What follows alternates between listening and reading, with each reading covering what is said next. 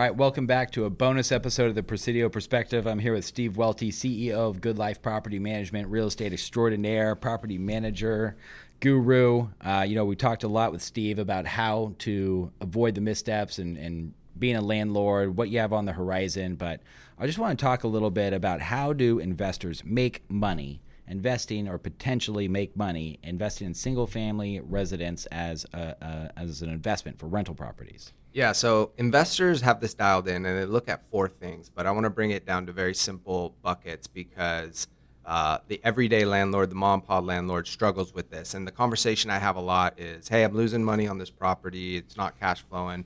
And I say, okay, let's look at it. So the first bucket is appreciation or growth, right? And this is something that people they know it happens, but they don't consider it. For instance, I had a call the other day where the guy's like, hey, I'm losing money on this property. And I'm like, if it's, on planet Earth, it's not losing money, right? You're getting at least, 10, 15% return last year, 20% appreciation. And so that's money you can access through refinancing. That's appreciation you're making on, just the cash you put in too. So you're not, it's leverage appreciation, which is great. So you're making, 10% on the whole shebang. Yeah. Versus just your down payment. So that's the first one. If you put 20% down, right, and you make 10%, you actually make 40%. Right. Yeah. Yeah. A lot of people don't realize that with it's the important. leverage. Yeah. No, it's important. And that was the big ahas when I first got into real estate, started reading some of those books and whatnot. The second is the most common one. It's the cash flow. And this is where people struggle in San Diego. They come to me with questions like, hey, Steve, I'm breaking even. And they're like all down and sully. I'm like, that's not a bad place to be, breaking even. Like I sent a letter out to our clients one time a number of years ago. Like if you could make $1 a month on a property, how many would you buy?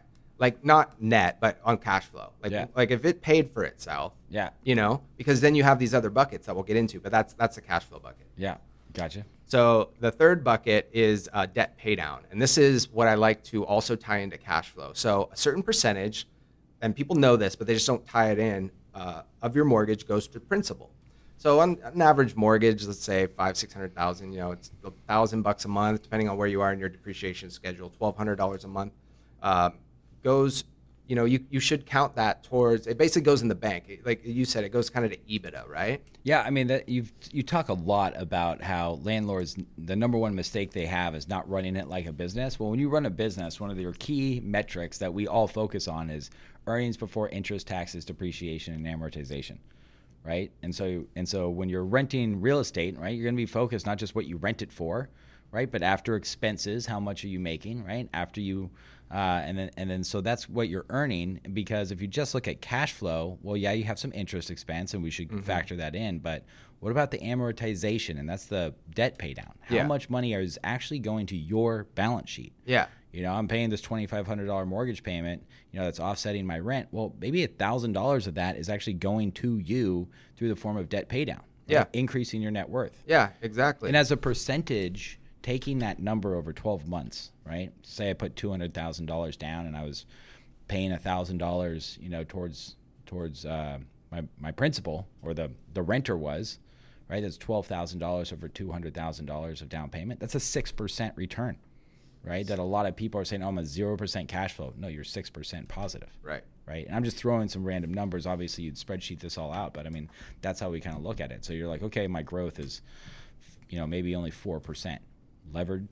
Is that mean it's 16? My cash flow is 0. Well, does that mean that you also are making 5 or 6% in debt pay down? Exactly. The rate of returns start getting pretty compelling. Exactly, because that rental payment, let's say it's $1,200, it's basically banking equity in your property. Correct, right. So that's why I talk about $1. The thing breaks even, you're still making money. Yeah. And then the fourth one is one of the biggest. It's the tax advantages, and depreciation is the one that most people hear about, but they don't really understand. And so when you live in your home, you can't take this deduction, but when you rent your home, you can take depreciation. Yeah. And so on a $500,000 house, you take the cost of let's say it's a $700,000 house, because you can't depreciate the land. basically the government says after 27 and a half years, your house will be rubble. Yeah. But that's not true, No. right? It's a phantom Especially expense. not if they hire you. Right, exactly. Hopefully not. And so you divide it by 27, take the cost of the house, divide it by 27 and a half years, and let's say I'm $700,000 house, which is 500 for the sticks and bricks and 200 for the land. About 18 grand. Yeah, 18 grand. And so if you're in a 40% tax bracket, that's 6,000, 5,000 roughly. Yeah. Seven. Yeah. Okay, thank you, math guy. Yeah. 7,000. Yeah. In cash. Yeah. That's cash money. Yeah. And there is depreciation recapture, but there's different strategies on the back end. But that's that. The other thing with like management fees, and people look at it, they say, okay, well, I don't know if I can afford a manager. It's like, well, when you're running your calculations, take 40% off my management fee because it's a deductible It's a tax expense. deduction. Yeah, Exactly. And your trip to come look at the property every year, your travel expenses, if you live out of state, your counting, all that stuff, it's a business. And so now you have a business where you can funnel some expenses through. Yeah. Yeah. So. No, absolutely. Yeah. Yeah, you got to run it like a business, and those 4 drivers. And, our brains really don't pick that stuff up. And I mean, I know the conversations that you're having and how easy it is for us to kind of look at something that we perceive to be a problem. But we always have a saying here at Presidio, it's just math, right? It's not an opinion. So, you get the math together and you really make sure you understand what you're investing in. But through those 4 ways, it really is important because whatever your concern is about the future, you have to kind of put it, well, there's 4 different ways that we're getting paid that are going to be impacted during different markets at different times, right? Definitely. You talk about cash flow markets versus growth markets too. It's going to help you. What type of property are you looking for? Right? When you go into if you look at these 4 components, are you in a high tax bracket or a low tax bracket? Right, that's going to kind of factor in some of these decisions. Right. Are you worried about taking on debt? Well, understand how that debt works, how it gets paid down by your tenants, and how that actually leverages your growth, right, on that property, or perhaps allows you to buy a bigger property with more appreciation or multiple properties. Mm-hmm. Or I'm looking for cash flow, right? I'm not looking for growth. I don't have a high tax bracket. I'm really looking just to.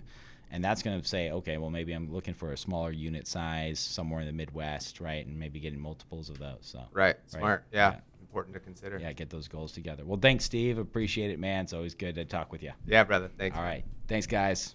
Quick bonus episode of the Presidio Perspective. We'll see you next time.